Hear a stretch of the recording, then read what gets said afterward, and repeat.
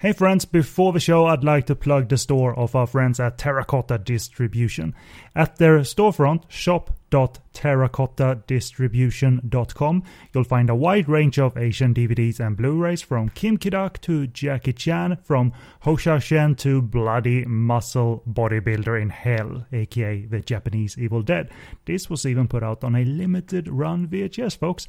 New titles are being added regularly, and if you go to shop.terracottadistribution.com and enter the discount code POFN10, that's POFN10. This gives Podcast on Fire Network listeners 10% off at checkout. The discount code is POFN10, and visit shop.terracottadistribution.com for more, and let's get on with the show.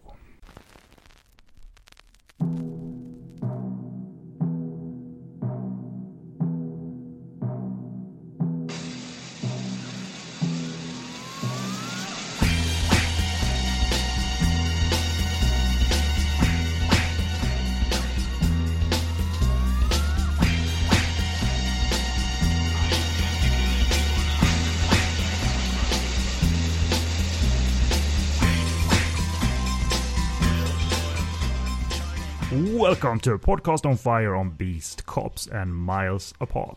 Michael Wong becomes part of Best Picture history at the Hong Kong Film Awards as he explores the black, white, and grey areas of being a cop in 1998's Beast, Cops. Also, MW takes charge of his filmmaking destiny by directing a movie himself. On the hunt for VCD bootleggers and drug dealers. That's what you get in Miles Apart from 2000. My name is Kenny B, and with me is Phil G of EasternFilmFans.co.uk. So before I go on, say hi to the kind people. You and I haven't done this for a while. We're back in MW territory. We are, yeah. It's good to be back. Hi, everybody. It's good to be back. It's been a strange one, but we're back. We're still here. We're alive, and we are kicking it. And we're back on the airways of love, obviously. I was about to say the satellite of love, just because I've been watching Mr. Science Theater 3000 the last few days. Oh, yeah. So they were on the satellite of love. Because I got the Gamera box set from Arrow, and I remember MST3K did a riff on Gamera. Well, they've done several, but I watched the episode on the very first Gamera and the riff on that one. And this is our series on the films of Michael Wong, where we, after 9 reviews, and this is the 5th and the 6th, will determine, and this is of course going into the law books, whether he's any good or not. I.e., is he Wong or wrong? This was the series where I love the guy anyway, so it's kind of it's a predetermined that I'm gonna love him, but it generates a retrospective, an examination, some new experiences. I had not seen Miles Apart, and it's been quite a while since I've seen Beast Cops, but obviously there were distinct memories from it, even if it's been 10 years, I don't know. But we all got that special edition DVD back in the day of Beast Cops. I remember, I don't know what you thought as following the Hong Kong Legends line of DVDs, if Beast Cops stood out as something of a bit of an oddity for them, because it's not a traditional modern action movie, despite the picture on the front, which is not them photoshopping big fucking guns into the hands of Michael and Anthony. It's actually it's a promotional still that they did at some point during the actual production. So it's like, hey, we'll take that. It was an interesting choice, and you don't see many of those being done these days. I say you don't, because it always has the front and centre being a Jackie Chan film, etc. This was something completely different. You know, it was Jackie Chan, it was Jet Li, you know, Michelle Yeoh to some extent, but it was those staple stars, and they were all on the covers. And then Beast Cops come along that, you know, was different, and they did throw those in occasionally, those kind of films, which was, you know, ambitious of them. You know, how much money are you going to make off 2 guys you've kind of never seen before in the UK anyway? You know, Anthony Wong, Michael Wong. They just, you know, they weren't the Jackie Chan that you know. And this is back in the day we're talking. So obviously, you know, they're not as well known and household names as they are today, perhaps, or certainly from our point of view. So yeah, it was a risk, but it was good that we got to see those kind of films. It was, you know, it was great. And they didn't try and, as I hinted at, to rebrand it into something it wasn't and lure in viewers by promising something completely different. And it was the same with Hong Kong 1941 when they released that. They didn't sell it as a harrowing war drama with epic big action scenes. They sold it as the small, giant-fat Cecilia Yip Alex Mann movie that it was. And that was sound to do that, because I realized that you need to appeal to anyone who goes into, I don't know if HMV exists anymore, but you know what, whoever goes into the video store, they want to sort of be captured right away. And but they didn't use such sort of deceiving tactics in the case of Beast Cops and Hong Kong 1941 and things like that. So I appreciated them for they put it on Front Street, honestly, what the movie was about, and that image was sort of fair game to use, even though it they don't appear in the movie with big guns like that. So. Yes. Smaller guns, more knives and machetes and things like that. Lots more knives, So that's part of Hong Kong Legends DVD history and all of that. We'll get into it. Some brief contact information. First of all, this is Podcast on Fire, the flagship show of the Podcast on Fire network, where we discuss Hong Kong cinema, new and old. Every now and again, dip into mainland Chinese cinema, because Hong Kong filmmakers are working on the mainland and such. As well, including the director and the directors of Beast Cops, Gordon Chan and Dante Lam are working in the mainland, especially Dante Lam, who's made all the money over there in the mainland. Maybe we'll touch upon that a little bit later. But we have other shows as well on Japanese cinema, where we've been talking anime this past year quite a bit. We talk Korean cinema, Lisa Cinema, do audio commentaries every now and again, and there's bonus episodes to be found, including at the end of this coverage, we'll produce a bonus episode or two, talking of some Michael Wong movies that we didn't pick for the 9-movie retrospective. Join us over on social media. Click the various buttons at the top of the website to Facebook and Twitter. There will be links in the show post as well. And subscribe to us on iTunes, find us on Stitcher Radio and Spotify, and even on Instagram, so follow us that way.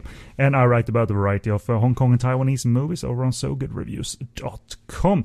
So let me throw over to Phil. EasternFilmFans.co.uk always deserves a plug. There's obviously no festival season in 2020 with COVID and all of that, but I hope there's been some activity as well. Your other writer, I don't know if you have other writers.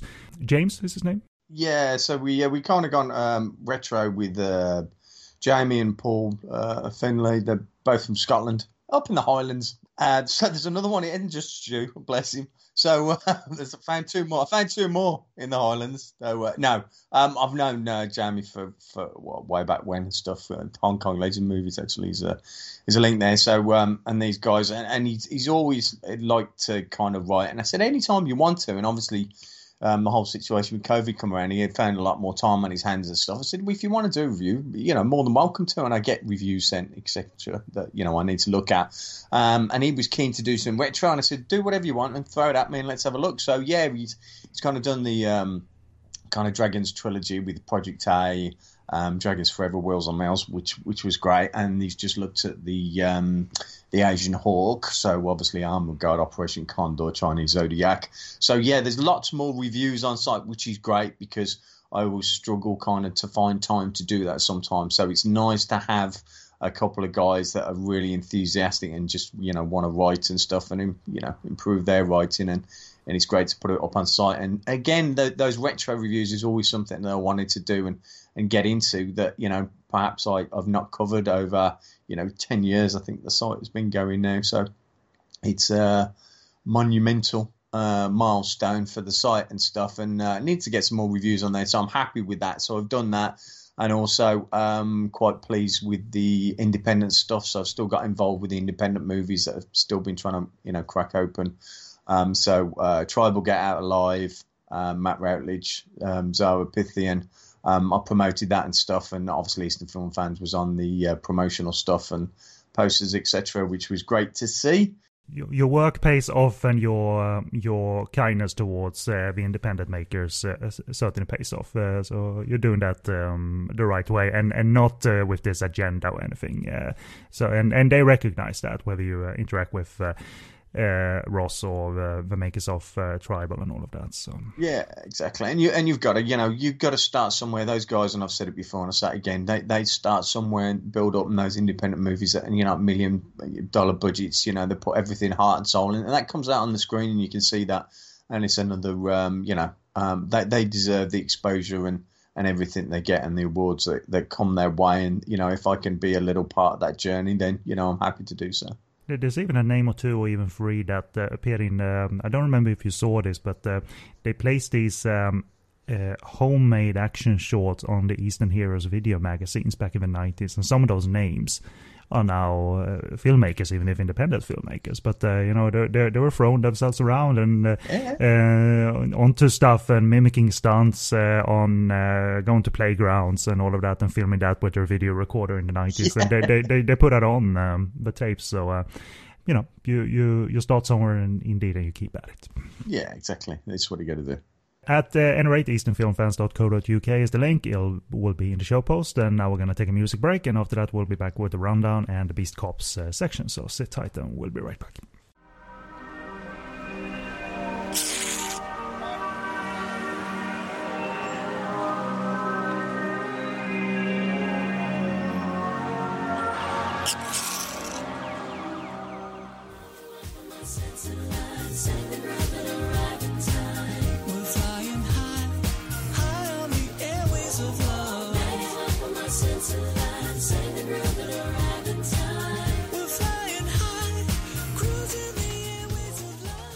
Welcome back, and this episode contains a couple of sections. I'll let you know what those are right now. And first, in the Beast Corps section, we'll share some making-of notes from the movie based on the interview that Gordon Chan gave on the DVD. And we'll then review the film, and after the music break, we'll conclude the episode by talking Michael's directorial debut, Miles Apart.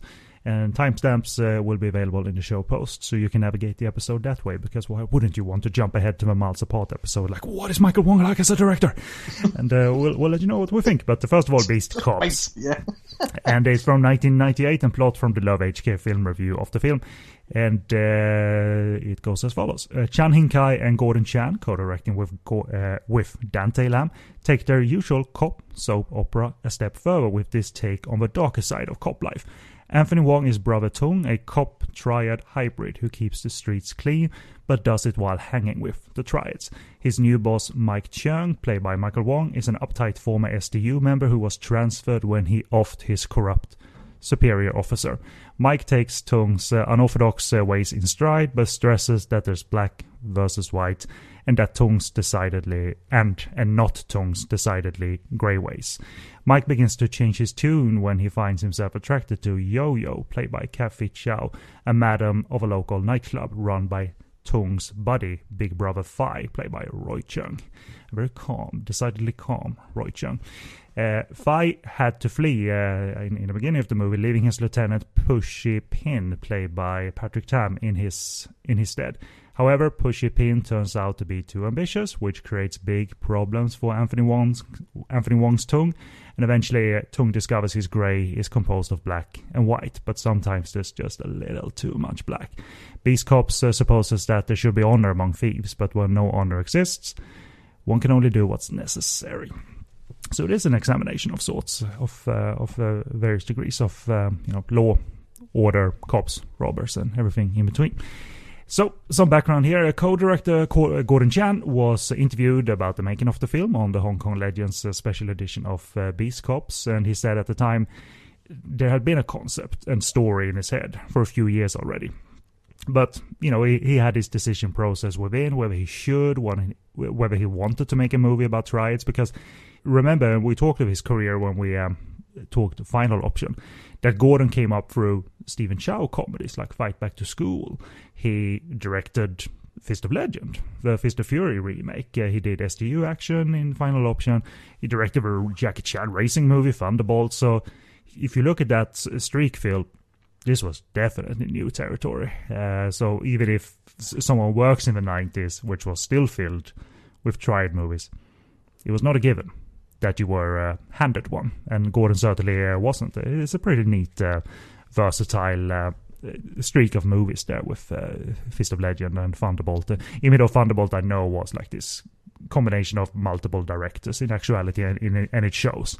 But he is the credited director and all of that. So this was new territory, making a movie about triads, and especially at this time, the marketplace was already filled to the brim with them, especially in the wake of the cultural phenomenon and the success of the Young and Dangerous series. But he even thought of this sort of pre-Young and Dangerous and throughout the 90s, and the ripples of A Better Tomorrow was still felt years after its release, and every other movie was a triad movie. So, how do you make a fresh one, and are you even motivated to make one when everybody else are doing one? Are you going to drown in the marketplace, essentially?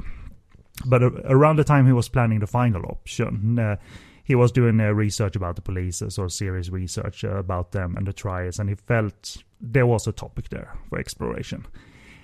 Gordon also talks of his long-standing relationship with co-director Dante Lam, going back a decade, with Lam being his assistant director, and even working in producing capacity, aiding Gordon Chan, and really he took Dante under his wing so he could train to be a director as well, because he saw potential in the kid.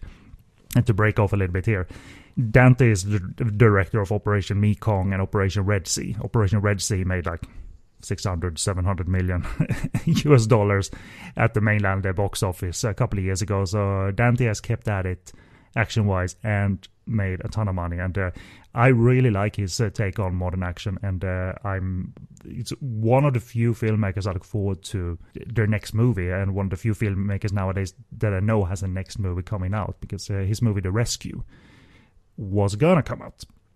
And then COVID happened, and so maybe at the end of the year or next year we're going to see his Eddie Peng movie, The Rescue. It's a sort of a it's about the rescue personnel, and it seems to be set around this big sort of on fire oil plant thing. Yeah, and, it's big. Yeah. And you're right, because Dante Lam is a director you look forward to, because you've got it's like it's the big epic. He's going to give you something. He's going to give you that. That epic kind of feel. That the Rescue looks another like one of those. He's going to deliver on that. And he's good at pummeling you. Really good at pummeling you. Yes. Yeah.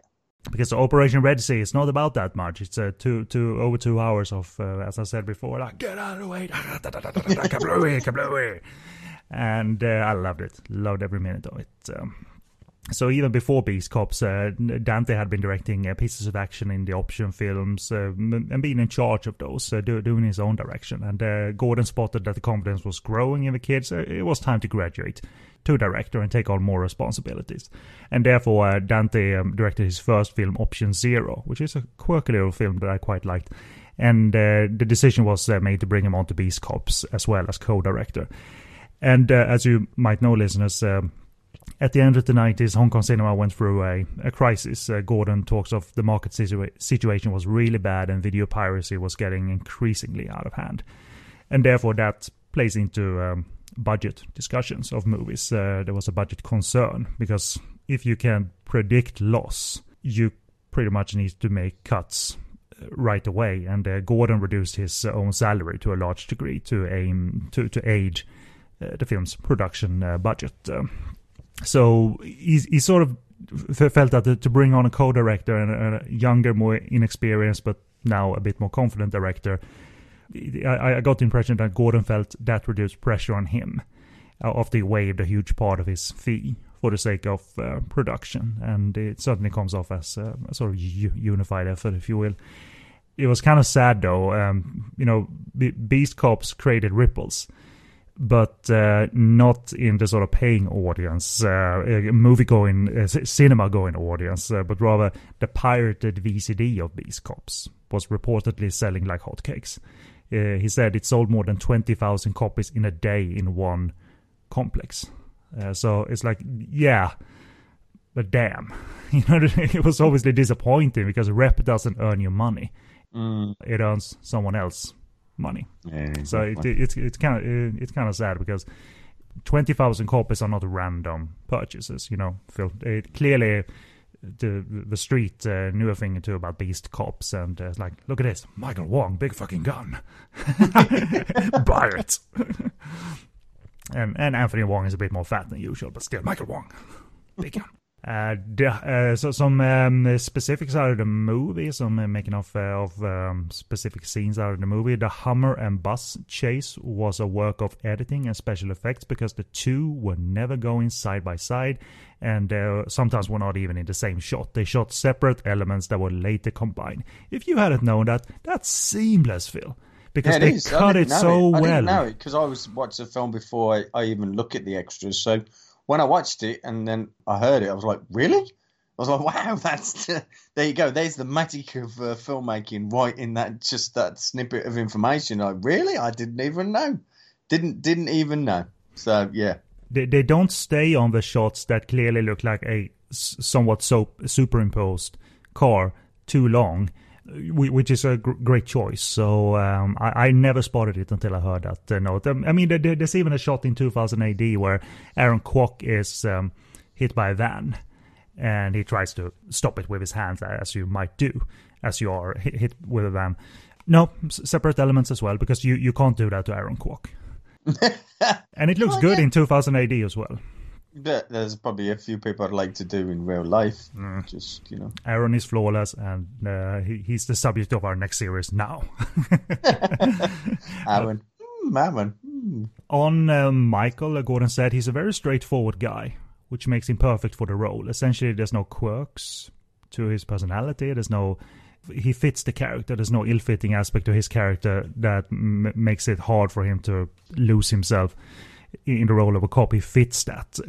He's comfortable in that. And after Final Option, Gordon did feel he wanted to squeeze something more out of that persona other than just being the image of a cop. And he felt that Michael had been and become a symbol of a good cop, how a good one should behave, and that's why he felt he needed him, especially in this story, as a contrast to Anthony, who's walking those black and white grey sort of lines of being a cop, hanging with the triads. And on Anthony, everybody knew he was considered a good actor. He was an award-winning actor. He had won the Best Actor award for The Untold Story at this point, and he's won a couple of times since then. But he was not box office gold. And he was even seen as a guy who does Z-grade films. But Anthony has always been open with saying that I need to work to support my family, and material isn't necessarily why I say yes to movies. I say yes for the salary. Sometimes it shows that he's not in it that much, but when he's really in it, he's elite, as I often say. But Gordon actually had a working relationship with Anthony before he worked on the movie Armageddon, which is a 1997 movie with him and Andy Lau. And he saw, maybe it's shallow, but he saw something visual that could be done with the characters of Anthony and Michael being next to each other, these contrasts. And perhaps specifically, and even more so at this time, because Anthony was ill during filming. He was diagnosed with a thyroid disorder, and he took steroids for a time, which made him gain weight. But he was always working. At the height of his illness, he was doing Option Zero for Dante Lam, and it was not a sit-down part. It had action and things like that. Anthony did express fear that his changed look might mean being rejected or replaced in the role, but Gordon said, your look and his look doesn't matter. It doesn't matter for the acting. You will be able to impress through acting. And to be honest, as they talk about in the extras and on the commentary with Bay Logan, it's not a bad, it's not a showy part where, look at me, I'm fat. But he doesn't need to be this chiseled cop. He's a little bit of a slob, and he's lived a life, and he's living this gambling life and drinking life. He does drugs as well. So to have that look, that body, isn't necessarily an ill fit for the role. It's not like he can't run around. He obviously does, and he can perform action. No, it's a perfect fit, isn't it? It's a perfect fit for the film, as actors do and have been known to do. They'll gain or lose weight for a role. In actual fact, it suited Anthony Wong in this role, it being that and what he was and the size and stuff, because the role kind of gravitated towards that, so it worked really well, actually. And he made a full recovery as well, and obviously he could regain the weight that he was comfortable with after his treatment had concluded. Beast Cops wasn't a winner with the paying audience, as we hinted at. In 1998, it failed to make the top 10 of the top 10 list of local movies in 1998 with its 8 million Hong Kong dollars gross. Gordon speaks of he knew that this wasn't a commercial movie; it was a more personal piece than anything he's ever done. So there was little chance to sort of estimate sales due to that, but also due to piracy. And the subject combined, it was hard to estimate sales, but it did end up outside of the top 10. But 9th and 10th movies in the top 10 made about 10 million, so it wasn't, maybe it was within the top 20 certainly, but it was certainly no rival for the big guns that year, because the top movie of 1998 was Storm Riders with its 41 million, and the Jackie Chan movie Who Am I made 38 million Hong Kong dollars. So that was that year. However, the Hong Kong Film Awards saw the strengths and qualities and rewarded Beast Cops with a mighty 5 Hong Kong Film Awards, including Best Picture, Best Director for Gordon Chan and Dante Lam, Best Screenplay, and Best Actor, going to Anthony Wong. And finally, Patrick Tam, playing Pushy Pin, received the Best Supporting Actor statuette. So even though Michael wasn't nominated, it's sort of all's well that ends well for the production, I suppose, and its reputation certainly hasn't faded over the years. I think it's still a fondly remembered, quite different movie. But let's transition into talking of this fondly remembered different movie. So let me throw over to you for a short opinion, first of all, of Beast Cops, this rewatch and all of that. So still resonates today. Still love the film. As I've always said, it's always interesting to revisit the films when you're looking specifically at an actor or anybody in a film. So that adds a little bit of a different dimension for me. Anthony Wong, obviously, is superb in this film. One of his best. I just love him as his character. He works so well for him.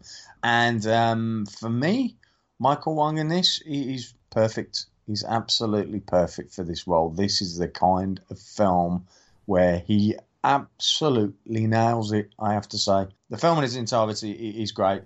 But Michael really does nail the role, and it's because, although, like I say, Gordon wanted to give him something more than just that, and there is a little bit more to it, it's just that the role suits him perfectly to what he can give, and he gets that out of him. Gordon clearly understands him well, having worked with him on, 4 movies, really. He's in Thunderbolt, too, so which is enjoyable. Michael is part of the section of Thunderbolt that feels like, Ringo Lam must have done this because there's a violent, Kirk Wong, because there's a violent shootout in a police station, like Jackie Chan racing movie, folks. Yeah, exactly. Okay. Is it behind the shootout, a racing movie? But it's great, but Thunderbolt feels like there's way too many cooks in the kitchen, and oddly enough, it sort of works out. I don't know how they did it, but oddly enough, it sort of works out. There's a lot of wrong with it, but it's very entertaining. Anyway, I really like Beast Cops still as well. It, as I said, it does things quite differently in terms of style and mood. But nevertheless, I think it's a pretty complex portrait of honor and loyalty and that intertwined world of cops and triads and the perspective each cop brings, Anthony Michael, and to a degree Sam Lee's character as well. That means Michael Wong's character is of great interest, even if this is Anthony's movie, really. And expect something more substantial than just calculated violence, even though this has a killer finale that fulfills the promise of depth and nuance. It isn't this tacked-on finale. But more importantly, Phil, top billing for Michael Fitzgerald fucking Wong. He's the first actor that at that line of actors. Michael Fitzgerald Wong and Anthony Wong, and then maybe Sam Lee and Patrick Tam. So I was like, yes. The makers knew who the star was.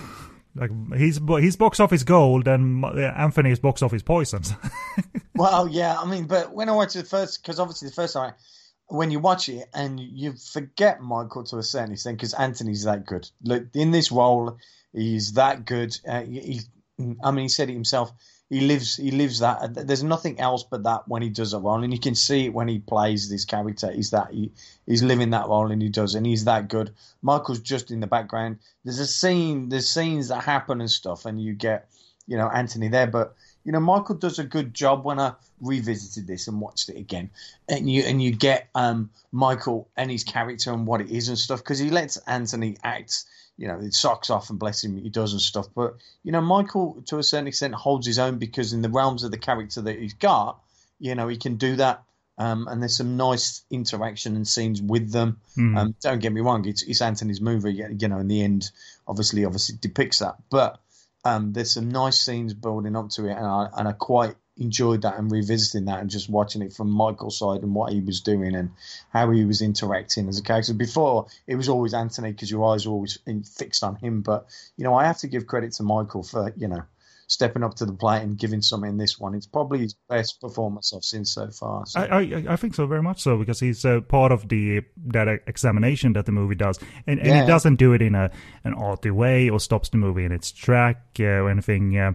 You watch this cop and you realize after a while, as the voiceover goes on in the opening scene at the gambling den, that he's a cop. He isn't this visitor to the illegal gambling den. And you wonder if he's a cop that has accepted the lay of the land, if you will, like illegalities like gambling and prostitution. You don't need to bust that necessarily. You need to sort of assimilate and immerse yourself in the world to get things done, perhaps. So you're not taking for granted that he's given up. He seems a bit relaxed. Michael even calls him on that their crime-solving rates are super low, him and Sam Lees. You do watch to see if Tung is a character that knows how to create balance and create harmony, and even by getting respect by the triads, they call him brother. That isn't perhaps a bad thing. It doesn't mean he's corrupt or anything. And I really like that grungy gambling den. It's a fantastic set, really. It's like a maze with these standing, not cages, but standing bars and the fluorescent lights. And there doesn't seem to be any easy way out. And that's the setting for the finale as well.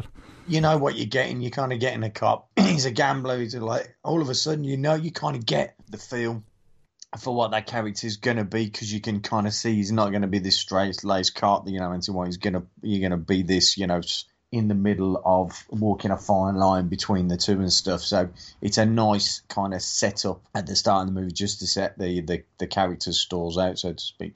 But also it's an evening of work in this opening scene that they're possibly going to try and bust a drug business, which might clash with perceived friends and allies.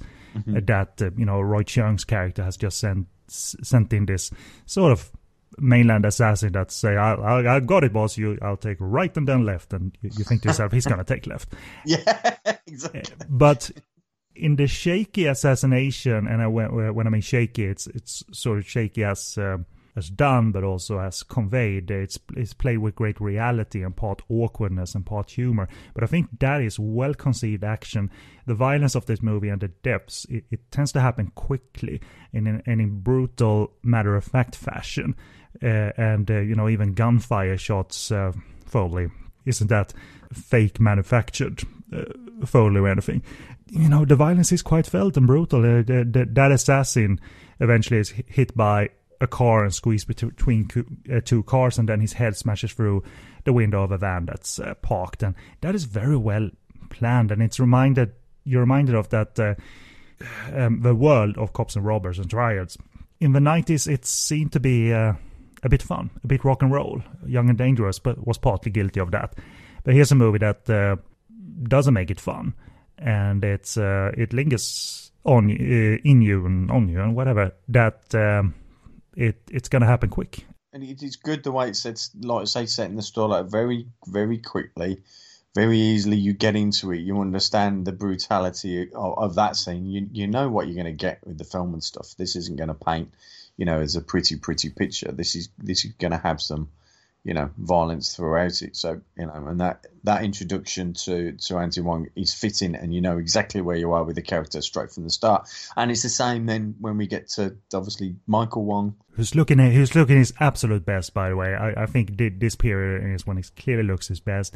He's charismatic, I think. He's got good presence. He looks very handsome and clearly comfortable in the cop role, which doesn't mean it's a clean role. In the flashback, obviously, he makes a tough decision and he shoots his his superior who's holding someone at gunpoint. And that flashback in sort of monochrome, almost black and white, that ends on, blood pouring out of the guy. That's the sort of imagery that can haunt you as a viewer, and obviously might haunt a person that, because you can just imagine that if he shot his own superior officer, he wasn't, carried on the shoulders by his colleagues going back to the station. Probably he was disowned to a degree. That's why he's been reassigned.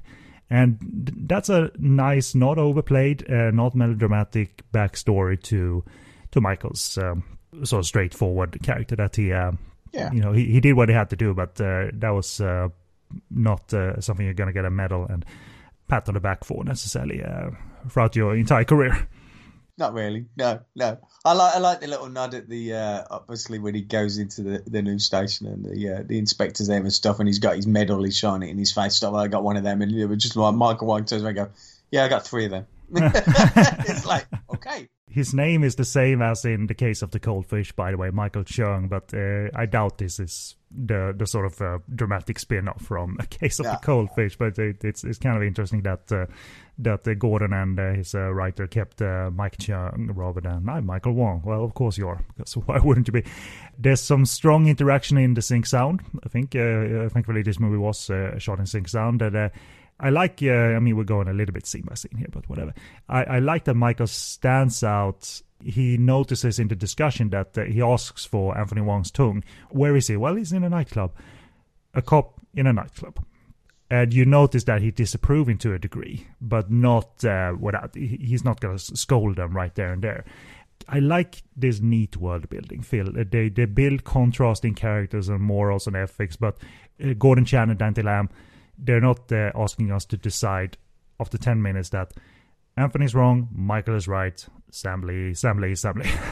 Yeah, you can see it though, and that's what's so good about it. You can see the kind of almost not disdain, but really, is he? He's in a nightclub. So, and he conveys that. You kind of get it, which is, we're talking from Michael Wong here, by the way, guys. We're talking, he's acting that he portrays something that isn't being said, but actually you can see it by the way that he portrays that. So he's not saying no to that, but you can see the uncomfortableness of that. Really, I shouldn't, but I'm going to, etc. I'm here for the. He's the low energy guy versus Anthony and Kathy Chow to a degree, but he observes his own environment. I think. Kathy is sort of ditzy and sad and all over the place and completely adorable. But so he's not disapproving of her status as this mama-san of the club or anything. He just sort of asks her kindly about herself, I think. Obviously, he's signaling that he isn't there for what she thinks he is there for or anything. He's not after VIP treatment. There's a nice twist to his character. He's not trying to take advantage of the fact that, I can go home with Yo-Yo and make love to her. But I loved a little bit where I think they both say, well, you can pick any girl you like. Well, I want you. And he says in English, and I love his soft-spoken, Michael's very soft-spoken delivery. You're very nice.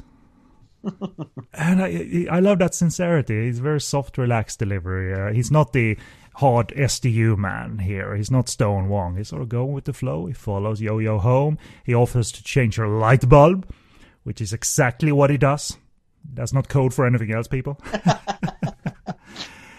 What's that code for, Ken? And it's code for changing a light bulb. And I don't know, it makes it unusual that the movie focuses on these day-to-day activities, and it's not calculated romance necessarily. Yeah. And he's not sort of like, well, I can go to a nightclub and I can take drugs and I can go to bed whatever I like. You've kind of established the relationship between them two, both of them then, and you're kind of comfortable. Certainly was watching them, because all of a sudden you've got that, and the softly spoken Michael Wong against obviously Anthony Wong is louder and bigger. If you had somebody that was trying to match that, you wouldn't have worked, and it works really well. So it sets it up quite nicely for the movie. Now you've got these partners and you believe in them, which is great.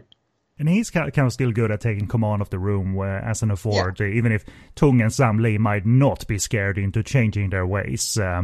They have their ways and structure and work ethic, flawed as it might be. And for a while, I think the movie doesn't need to, and I don't know what you thought of this, but the movie doesn't need to kickstart its plot, because for a while I think it's rather fun to watch Michael interact with his opposite, Tung, the sort of happy-go-lucky veteran cop. There's more to him, but he is the happy-go-lucky veteran cop. Yeah. So like, hey, you got a hammer. Look at that. This is my apartment. It's full of crap. Trash, essentially. Sometimes it's okay for the movie to not think about plot for 10-15 minutes if the actors are good together, you know? Yeah, you don't think about it, you don't. Yeah, because some movies, it's like, there's a bit of a lull and you're like, yeah. But in this case, no, it's quite, you take that journey with them, which is, you know, sign of good acting, to be fair.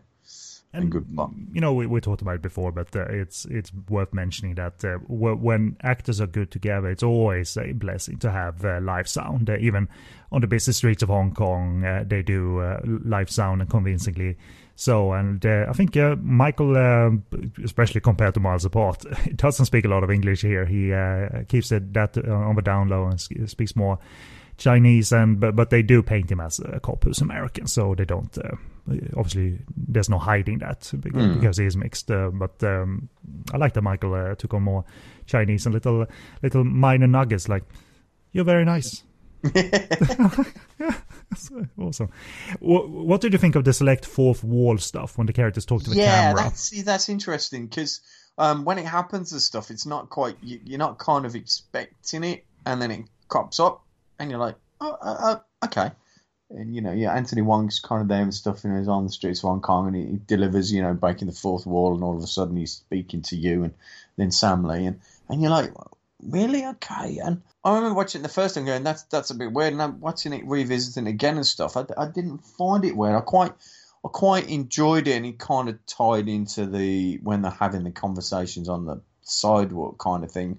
I actually feel like, though, whether it should be there or whether they were going to do more with that throughout the film, but then didn't because maybe pacing or it wouldn't quite work. So it's interesting. It's kind of quirky. It actually doesn't feel like it should be there, but kind of works. I mean, I kind of like that anyway. But yeah, if you're going to do it through, you know, little bits in the movie. But they didn't. Maybe it was an idea they thought they'd try, and then editing it decided to. Who knows? So yeah. It's one of those. I haven't listened to the full commentary, which is sort of Bay Logan interviewing Gordon Chan, which is a good mixture. I remember Gordon saying that he wanted some place to speak of the nuance and the depth and the themes of the film, and he placed that in those sections as characters talk about both financial stuff, but obviously Michael is the one who verbalizes that there's white, there's black, and there's no gray area. There's cops and there's robbers, and Tung is more in the gray area, which might be beneficial for crime solving, even if it's not seemingly working at the moment. But Michael is of the firm opinion that there's law and there's there's those who do not follow the law. I think the movie's writing is so good that I wasn't, and they work in this theme quite well, that I wasn't bothered by it either. It's short and sweet enough, and I'm glad it was there because I gained an understanding of what was going on in the movie. And the movie it sidesteps the traditional storytelling anyway, with little mini stories with Sam Lee, for instance. He has an STD at one point, and then he meets an old classmate, and he thinks he's going to go on a date with her, but she brings her boyfriend, and and that works fairly well. I think it's charming, and the movie is on the move anyway, and doesn't forget its purpose. So they sort of earned that, but it's a risky venture, obviously. Way risky venture. Risky venture, but then again, Michael Wong is rolling around in a Humvee, so, you know. Because biggest car biggest car biggest car in the world ever on the streets of Hong Kong. Well done, Michael. I mean, it is even it is even funny at points. That's even before that Hummer and bus chase scene. I think Anthony is faking that he's roughing off someone, and then when the robbers exit maybe the jewelry store and run onto the bus, his first reaction, Anthony, is there a movie being made? And then, there's a crime. So there's a crime going on. Better run after him then.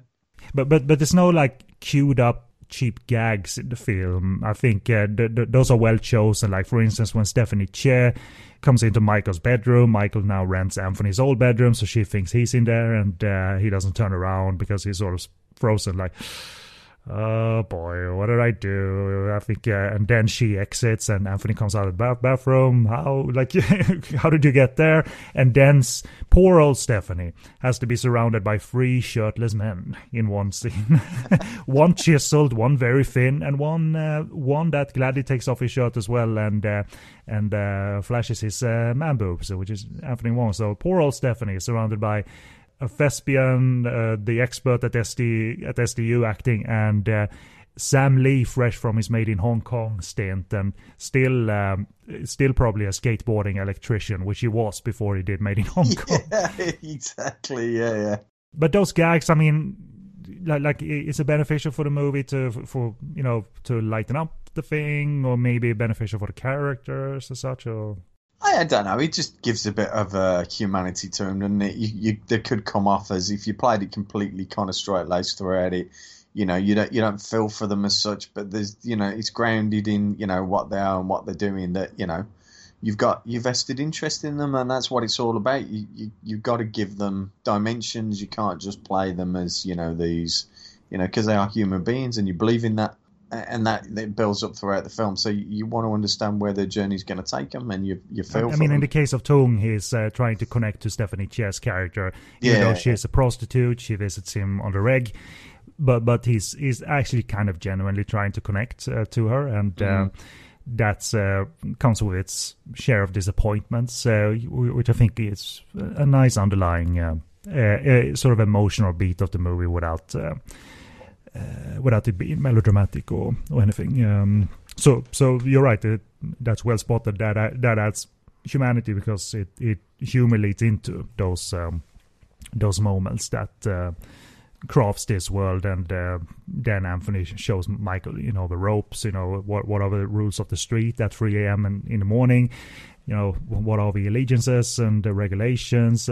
They might be very fluid, those regulations, but you need to immerse yourself on the streets at 2 a.m. and 3 a.m. and he seems to know what he's doing and what is acceptable and what you should pursue in terms of who you should book for arrest and who you shouldn't, like including the Arthur Wong cameo as Brother Tai, the one who eats his custard tarts. He can park wherever he likes and not get a ticket, and that's a sort of insight into it's not worth pursuing him for that, but rather look at the big picture instead. And that means, my point for now, that Anthony, he isn't a slob who's lost his focus. He knows the streets well enough, and perhaps his choice to immerse himself into the world with tribes and hang with them and even be called brother, that's not a sign of, he's lost, he's corrupt, and get him out or arrest him. That's not the wrong way, And that's the education of the piece, and that's what he's trying to educate him. That's to take him on the streets, and he shows him this and that and the other, just to say, this is the way that it is and stuff. And, if you want to be here, if not, go back to your country lifestyle and stuff. But this is the way it is for us. This is what we do to get by. And, either believe in that or not. And that's the kind of journey. And it is, there's a long portion of the film that, everything we've talked about. There's not a gunshot, not a knife thrown, whether it's there's an assassination we come on to, but there's lots of talking in the streets, etc. But you're still captivated. You're captivated by the characters because, like I say, they portray them so well. But the sort of underlying thing is that it's not a healthy world either. There is violence, there is danger. When jealousy is created in the young and power hungry, in the case of Patrick Tam's character, that brings a dangerous edge to the film. And I think that makes for the most sort of chilling violence in the film. I mean, it's singled out in the extract, but obviously the attack on Michael when he's visiting the newspaper stand is great and chaotic, but the most chilling aspects is the fact that the girls that follow the boys that initiate the attack on the orders of Pushy Pin, they love seeing that. Look, someone got stabbed! Yay! And that is chilling as hell, man. Like, this coldness, like they don't see the reality of that violence, even when they see someone's arm getting nearly chopped off. It switches, you think you're sort of relaxed watching the movie, and then that happens out of the blue. It is, exactly, yeah. It just all of a sudden smacks you around the face and goes, there you go, hold on a second. This isn't just some nice, buddy cop movie and stuff. We're gonna do that.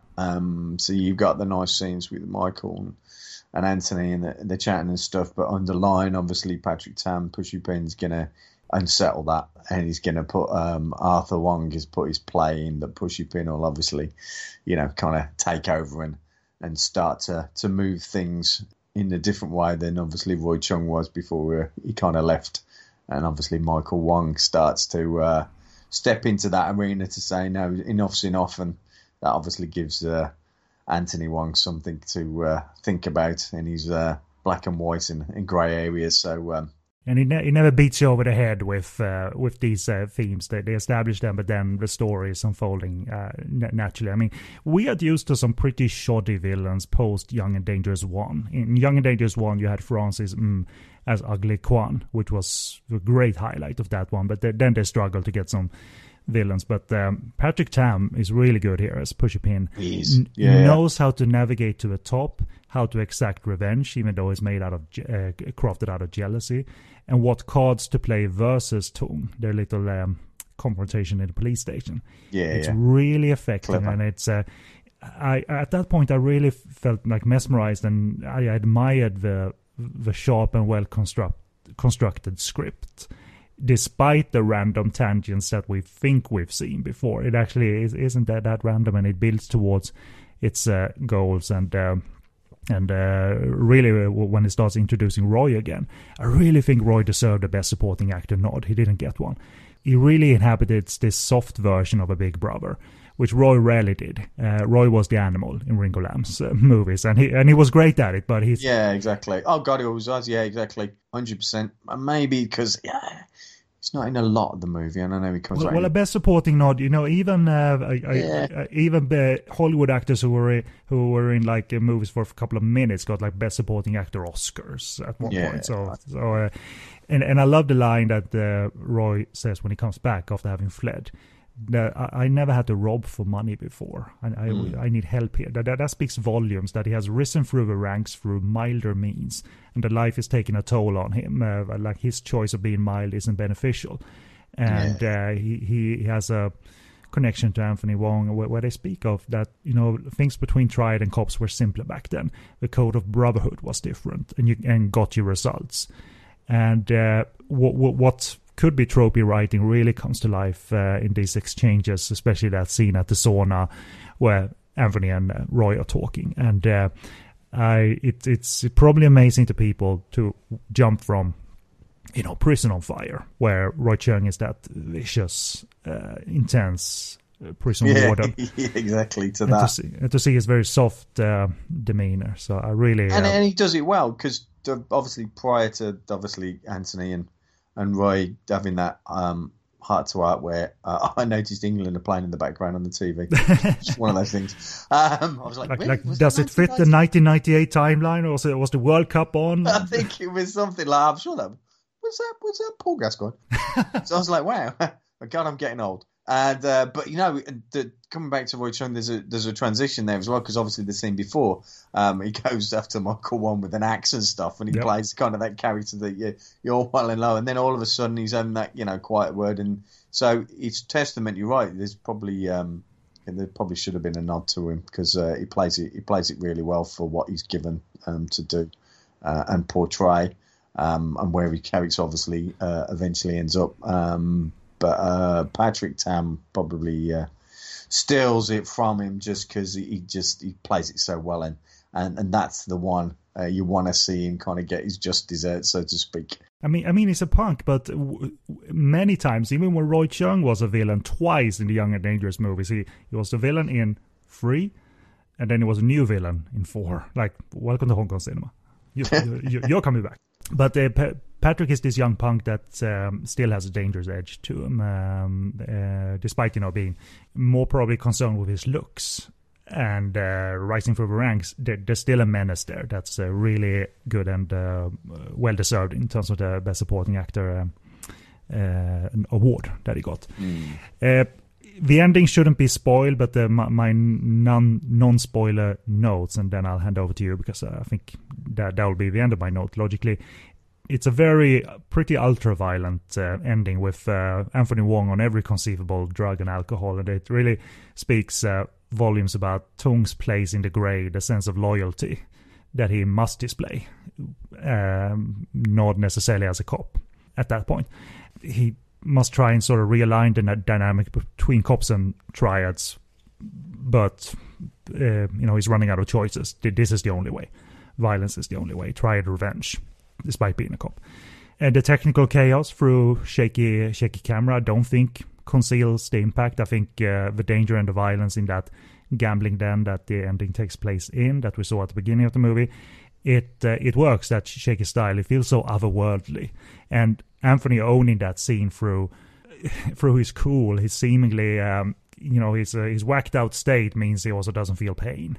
And he has some great little just mad beats. When he walks in the alleyway, and when he like come out wherever you are. It's sort of his shining moment. Here's Johnny. But it's just it's a frenzy. That's also a drugged up frenzy. And by the way, Wong bled for the film. He did. When he gets the fluorescent light smashed over his head. They had a blood tube that was going to pump out blood, but his body did the work for him instead. He actually bled. So it's kind of. I remember Anthony's interview on the DVD where he came to the realization as an actor, like, oh, I'm bleeding. Oh, okay. This is the movie, all right. So this is Hong Kong movies. And yes, there's gunplay here, but it's not reminiscent of Hong Kong action cinema that you know from before. And its context, I think, having examined what we talked about, is decidedly different. How Tung got to this point, this animalistic frenzy. So, so what are your thoughts on the ending without spoiling it? That ending is just iconic. You talk about fight scenes or the scene and stuff. It doesn't matter from the point of view. It fits the film so well, and what he's doing and in the state that he's in, you can imagine him being like that, but he plays it so well. And this is why, when you first watch it was all about Anthony Wong. It was you got to watch Beast Cops, the end of Beast Cops. The end of Beast Cops is like just mad, it's just great. And it still holds that kind of childlike view today in that respect, because it's so gritty and guerrilla style and kind of real. And it's great, and it's not what you see kind of every day, especially Hollywood films and stuff. It's shot so well. There's nice riffs in there, the slow-mo, there's cameras on the knives, and then all of a sudden, someone's getting stabbed. It's just a frenzy, as you say. And people are also scared out of their wits, because they might have been tough guys before, but this is scary. This is more than just seeing your buddies chop someone up on the street. They've never seen an animal like this, and as a result, that happens, that they show cowardice and react in other ways as well. Yeah, at times and stuff. Yeah, they do, and it fits it so well, and then it's beautiful. I love the crescendo that gets to this, and a film that delivers. And God, the ending delivers. Absolutely delivers. Again, if you want to deliver something as a director, go and watch the end of this film. It's going to give you everything that you want from a maniacal, frenzied bloodbath, with every emotion, with every kind of. And Anthony Wong nails it, as you say, and stuff. Walking down that alley, and he's got that look on his face, and just the camera at times when he does it, he just plays it so well. It's just brilliantly shot as well. It's clever. Not a lot of times action directors and directors can argue for shaky camera style, but I think exactly. Gordon and his action director, who did the action, Yun Tak, did the action for this one, and they argue very well that the chaos needs that camera style, but we need to maintain the impact, and they certainly do. So it's a different kind of martial arts direction, than Yun Tak probably did in his career, but well deserved. I don't remember offhand if this got an action nod or not, but certainly that field was busy. I'm sure Jackie's and his team's action. For Who Am I was nominated, maybe Storm Riders as well, who knows. But the context here is strong for this type of violence. So any other notes? Any other fun stuff? I mean, is Sam Lee someone who like, hey, look, he's fun. He's kind of odd. He's a cop. Well, apparently, like was his little side stories fun or not? Sam Lee's fun and stuff. You just concentrate on the characters that much. You don't really, I don't really notice him. He's nice little quirks and stuff, but you just want to get back to the Wongs, to be honest, and stuff, and see what's going on. I like the little the quieter moments, the sidewalk moments that Anthony and Michael had, and the interaction between the two. I just thought that added to the film. Sometimes you just need to line up actors that you know fit this movie and have them interact a little bit, and that'll be great. And I think Gordon was spot on in terms of wanted to squeeze more out of Michael but combine him with Anthony. I think that was really a stroke of genius, as it turned out. You never know, of course, but as it turned out. And obviously Sam Lee, was just rough and ready and still quite so there, and obviously did Made in Hong Kong when they just pulled him out of kind of nowhere. And you know what was funny, by the way? I didn't remember this from hearing the commentary before, but Gordon said that despite his, I think he won an award for Made in Hong Kong, so despite winning the award, being in movies, I think he was going on to Fruit Chan's second movie, Longest Summer, maybe had already shot it. Despite that, Sam was still concluding his electrician's course. Yeah, exactly. Anyway, just carried on as normal, which was great and stuff. I mean, even like Anthony Wong, I remember him saying and stuff, he learned something from Sam Lee, just the freshness, the different things he used to do, because it was raw. It was kind of raw talent, so to speak, and stuff. And even Anthony picked up from that and stuff, was appreciated of it. So, he took something from it as well. So, yeah, there is a nice there's a nice character and curve to Sam Lee's character as well. But for me, it was about the main characters. Just the film end to end is beautiful. The opening in kind of the Hong Kong in the neon lights, I loved. It reminded me a little bit of Yellow Thread Street. If you'd slow that music down, you kind of get Beast Cops. Strange, but that's the way my mind works. I kind of like that and stuff. So that kind of took me, all of a sudden we're going to have this cop thing, which it was. That's it from me. The guerrilla style filming, yeah, great. I love the ending. Right on my street. Can't recommend it highly enough. It was a late 90s classic, and indeed probably the best movie of 1998 when all was said and done. So yeah, it would be shame it like a best picture Storm Riders, like over Beast Cops, really. Yeah, Jesus, no. Well, I got the most money, but that's public for you, fickle. Alright, yeah. As for availability of Beast Cops, I couldn't spot a Blu-ray release, at least not an English subtitled one, but the excellent UK special edition DVD from Hong Kong Legends is still around. It's not expensive, so thankfully it's not one of those like, haha, £80! It's a valuable package though, because you get a director Gordon Chan and Bay Logan audio commentary, new interviews with Gordon, Anthony Wong, and actress Stephanie Chia. No Michael Wong. I think he was asked, but did decline. But nevertheless, a package that brings insight into the movie, and it's still a strong package. So go get it. That's us for this first extensive discussion. After the music break, we're going to take a look at, without any making off parts as such. Like, full disclosure, we did ask the writer of Miles Apart, Keith Humphrey, for an interview for this episode, but he kindly declined, which is fine. Not a lot of people answer at all, so I was very happy that he did answer. You were quite happy. Yeah, he did get back to you, which is nice to him. People don't have to, so obviously that's much appreciated. It would have been nice to get the insight, but but he did drop a little line saying that he loved the experience and he loved working in Hong Kong with Michael. So it was not an experience as a writer on Miles Apart that was a sour one or anything or a bad one. So that was good. But regardless of the music break, we're going to take a look at Michael Wong's directorial debut called Miles Apart from 2000. So we'll be right back.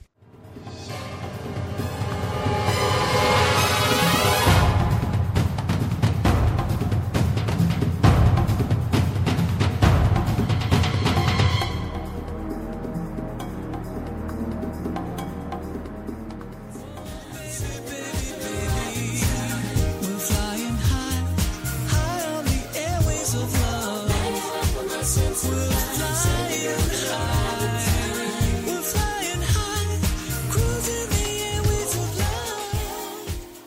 And welcome back, and we didn't mention it, but I think it was evident in the discussion that we were both on the side of Wong, and certainly no wrong to be found anywhere, really, in Beast Cops. So it's a shared Wong for both me and Phil. We'll see what happens here with Miles Apart from 2000, which is, again, the directorial debut of Michael Wong. And plot from IMDb, Miles Ma, played by Michael Wong, Chief Inspector of Crime 2 Division at the Mongkok Police Precinct, has been tasked with bringing down the local triad's VCD pirating operation. Struggling with the death of his wife, he submerges himself in his work and distances himself from his new love, Janice, played by Cecilia Yip. During a police raid on the VCD distribution outlet, Miles finds heroin piggybacked with the VCD shipments, triggering a full-scale battle with the triad boss Kwok. Miles soon finds himself arrested for rape and discovers he is set up by his old friend and colleague CK, played by Moses Chan, who is secretly working with Kwok. So, there's no making of background because we didn't get a chance to interview the writer Keith Humphrey. We reached out to Michael as well, but he's too busy on TikTok, I guess. Oh, Michael. He's good at it, but he is very good at it and stuff. I'm going to reach out again to Michael. I'm sure we can get him on. But hey, we've done a full series on you. Throw us a bone. That's it. Participate. Throw us a bone. We'll even add you into the bonus episode. Come on, Michael. Exactly. Hi, I'm Michael Wong. You're very nice. Okay. Yeah, you're very nice. So let's go into the movie review immediately. And as for my short opinion on Miles Apart, this was a first-time watch. In many ways, a standard police thriller. In many ways, not even remotely close to a good one, unfortunately. As the staging and execution, in terms of the character and the drama and the acting in general, and also the action, it's pretty stiff and limp. But I have to admit one thing, though, Phil. Once the second half storylines kick in with the setup of Miles Ma getting going, the movie was well paced enough it provided a decent distraction, but there's otherwise no real distinct directorial voice here. But the second half was paced okay, and the first one struggled much more. But this is a bit of a thumbs down. But hey, you start somewhere with your directorial voice, and it seems like Michael hasn't gotten the opportunity or pursued it since. I mean, he's been working steadily anyway. So, but anyway, that's my short opinion for Miles Apart. So, what did you think of Michael's grand old first movie here? Obviously, over this series, I've been growing a bit of a soft spot for Michael because I had no opinion either way. And then when you're starting to analyse the character and looking at him, etc. and stuff, he's growing on me like fungi. Now he's growing on. I got a soft spot for him in my heart. I have, Michael. Which will be music to people's ears. But I have to say, and I was rooting for him. I really was rooting for him. But this wasn't good. I did not enjoy this, and maybe because Beast Cops is so good, and then tying it with this, it didn't pique my interest enough for me to go. Yeah, it was. I'm bordering on saying it was okay, and I'm struggling with that. It has some moments. But by the end of it didn't engage me enough to say this was good enough for people to hunt down and watch. So no, for me this wasn't the performance or the directorial debut that I wanted. The usage of sync sound is a good professional start. It's probably Michael saying, it's my movie, it's my voice, and it's going to be heard, damn it. I can speak as much English as I like, and that goes for the rest of you motherfuckers as well. You're going to speak English, you're going to speak English. There's very little Chinese here overall, actually.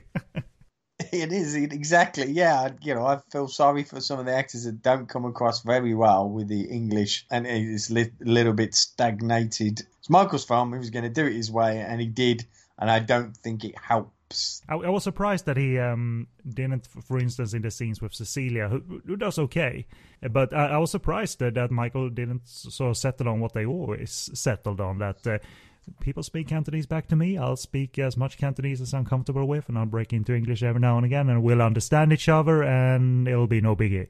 I was kind of surprised Moses does okay. Probably the best sort of English performer.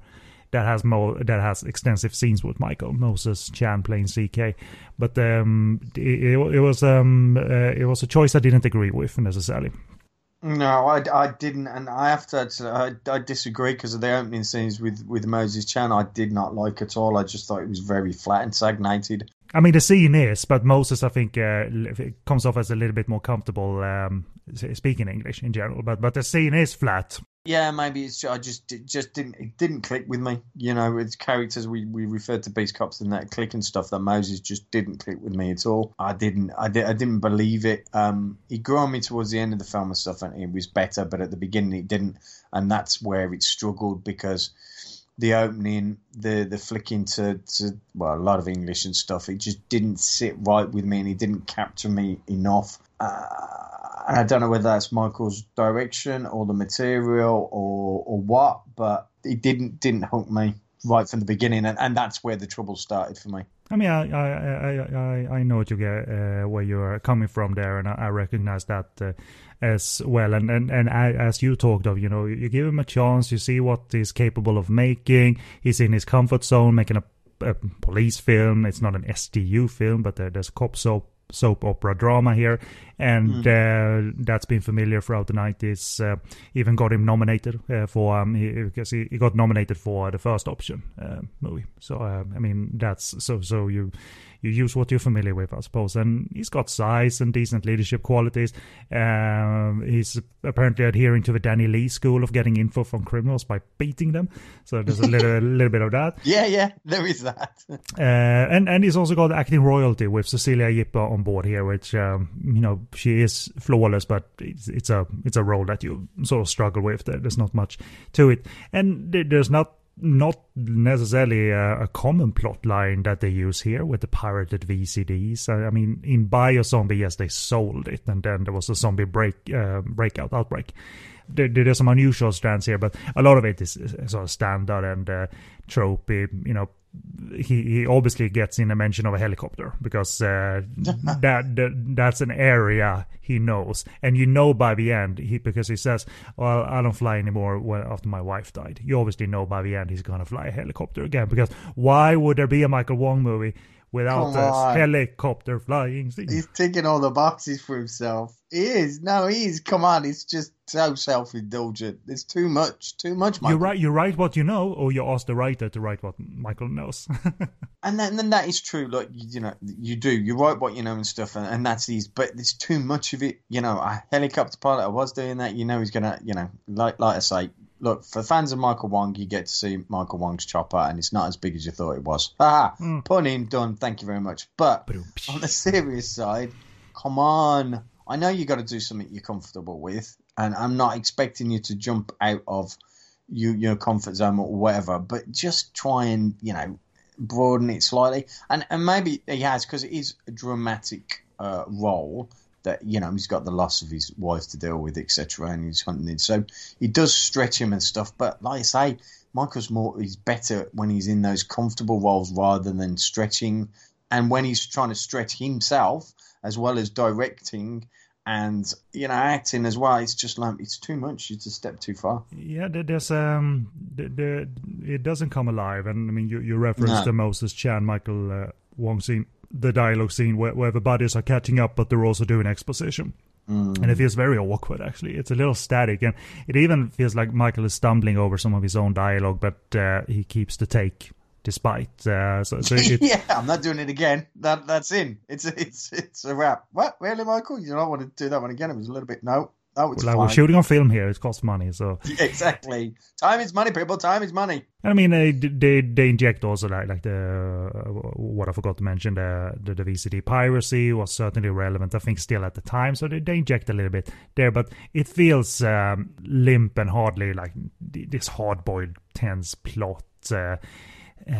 Whether focusing on Michael, whether focusing on Samuel Lung's character, the boy who sells the VCDs out of the trunk, all these dramatic sort of side quests, if you will, like the on-the-edge cop that carries with him grief, and it doesn't break through, you know. Yes, he's got a heart of gold and he's kind, but it's stale, unfortunately. And prior movies, including in Beast Cops, his soft-spoken mannerism it has worked as sincerity.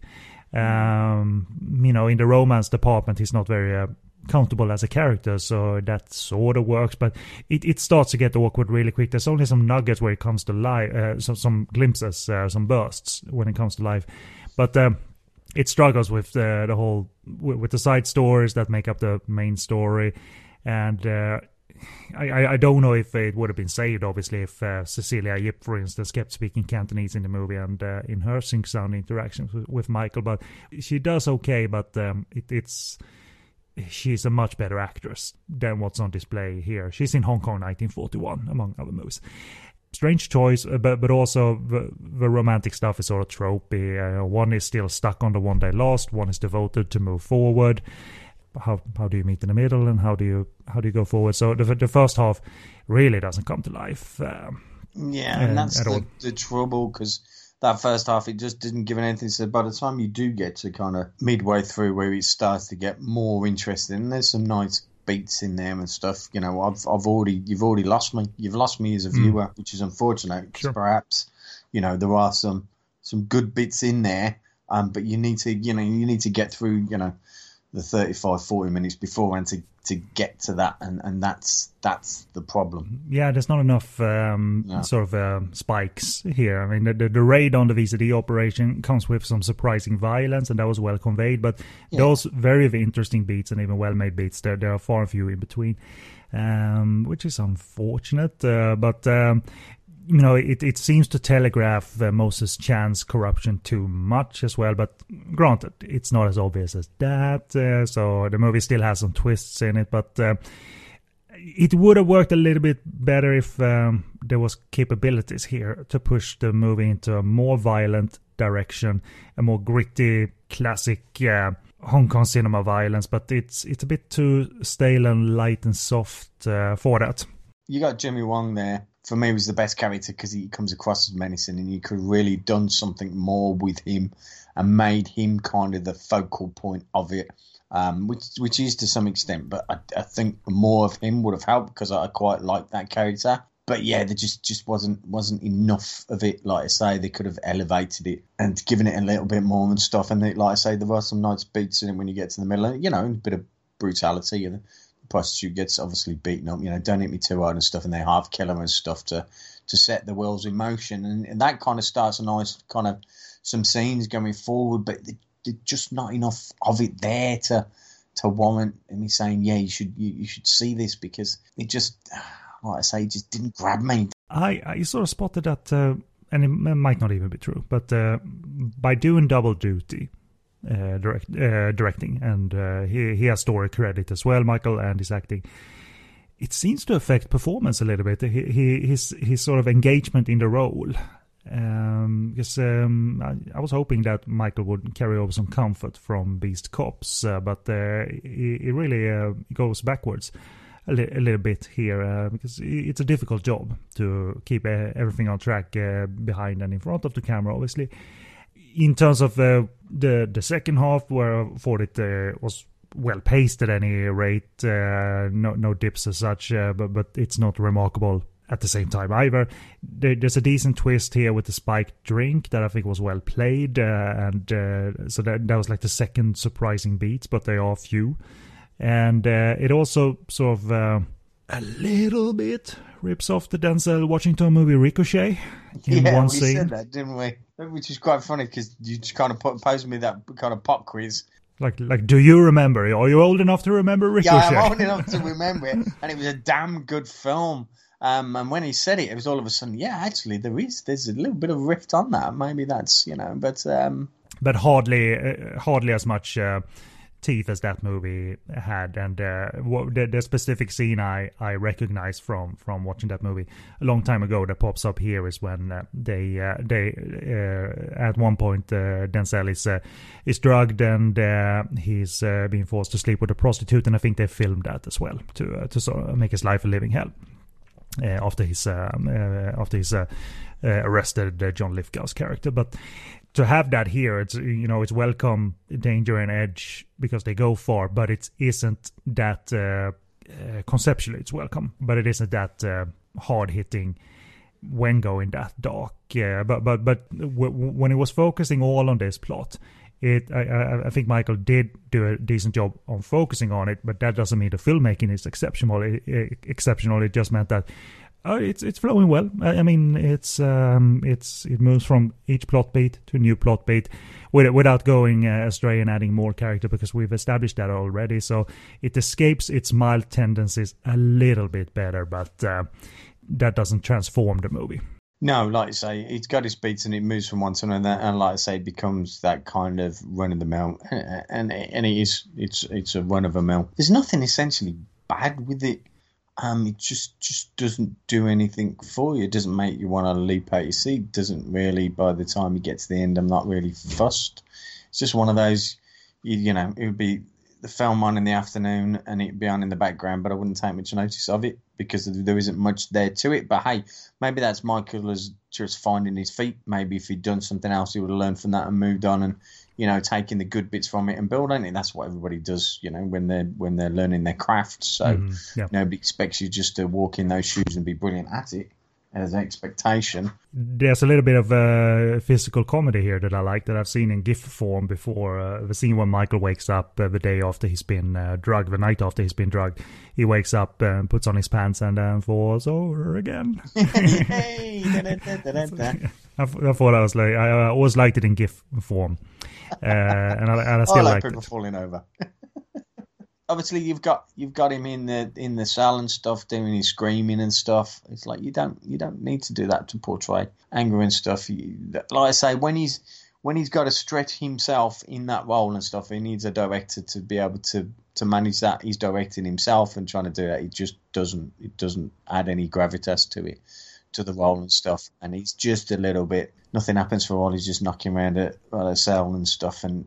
I mean, it's a nice experiment, I suppose, to see if, okay, like Gordon made this character for me, also made a character for me in Beast Cop, so what can I take from that, and can I replicate it in some shape or form myself, or create something new myself? But it's evident, I think, that he needs to be backed by a little bit of better filmmaker of note, which he certainly was in the case of the Option films and Beast Cops.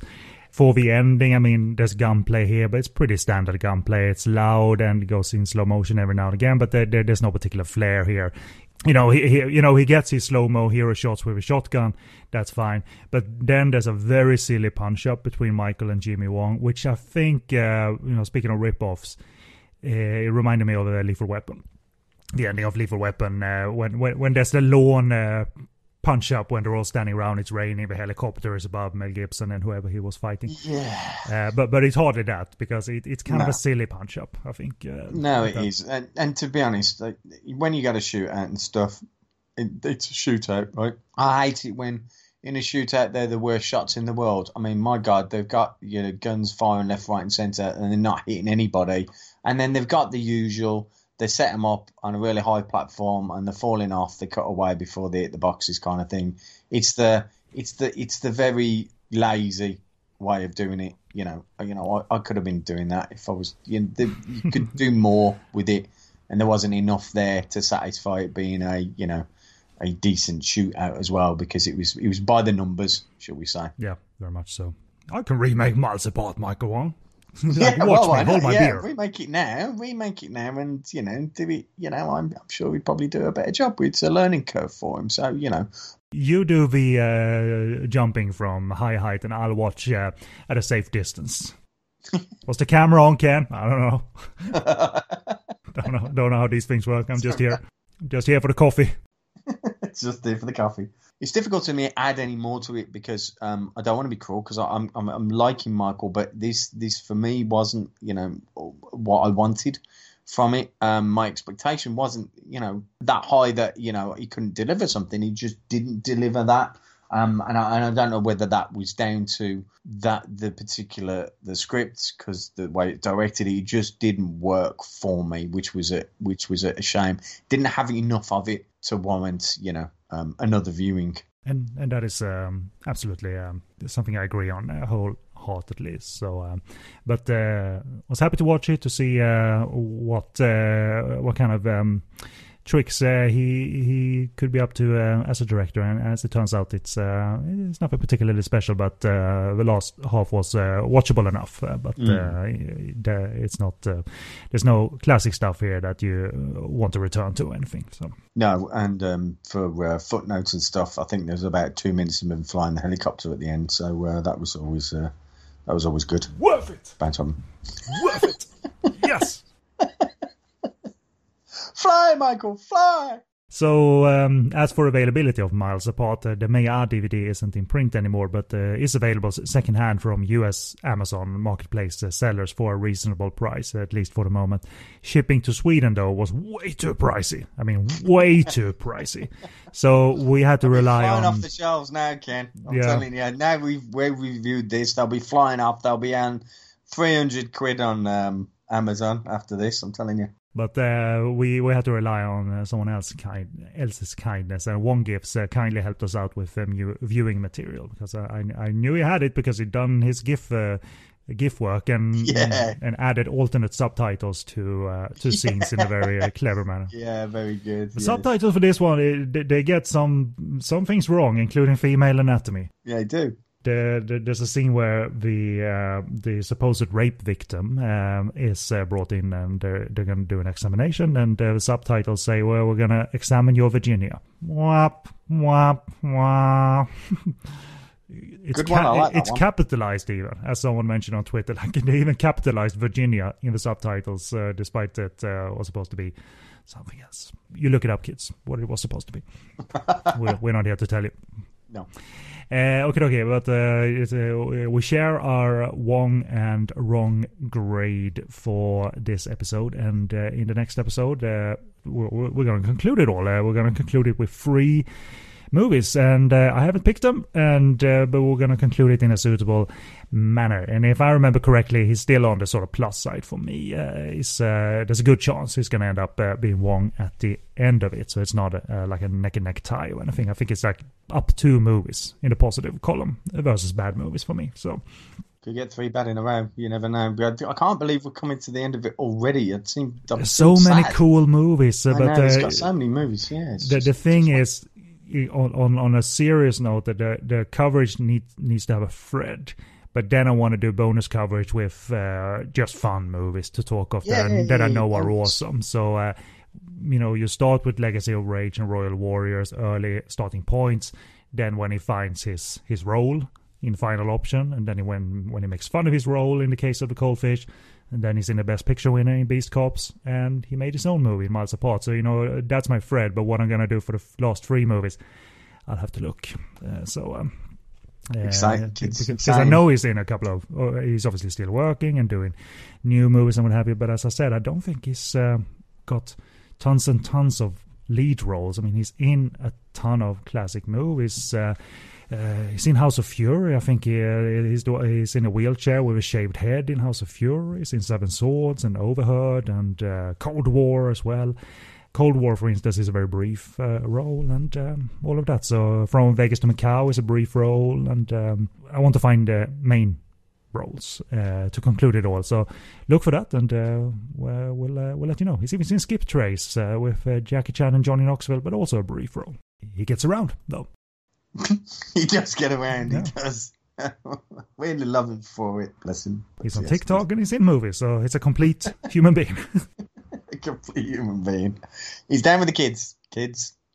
I mean, his kids are probably social media savvy, so I think they're probably cringing when Dad does TikTok.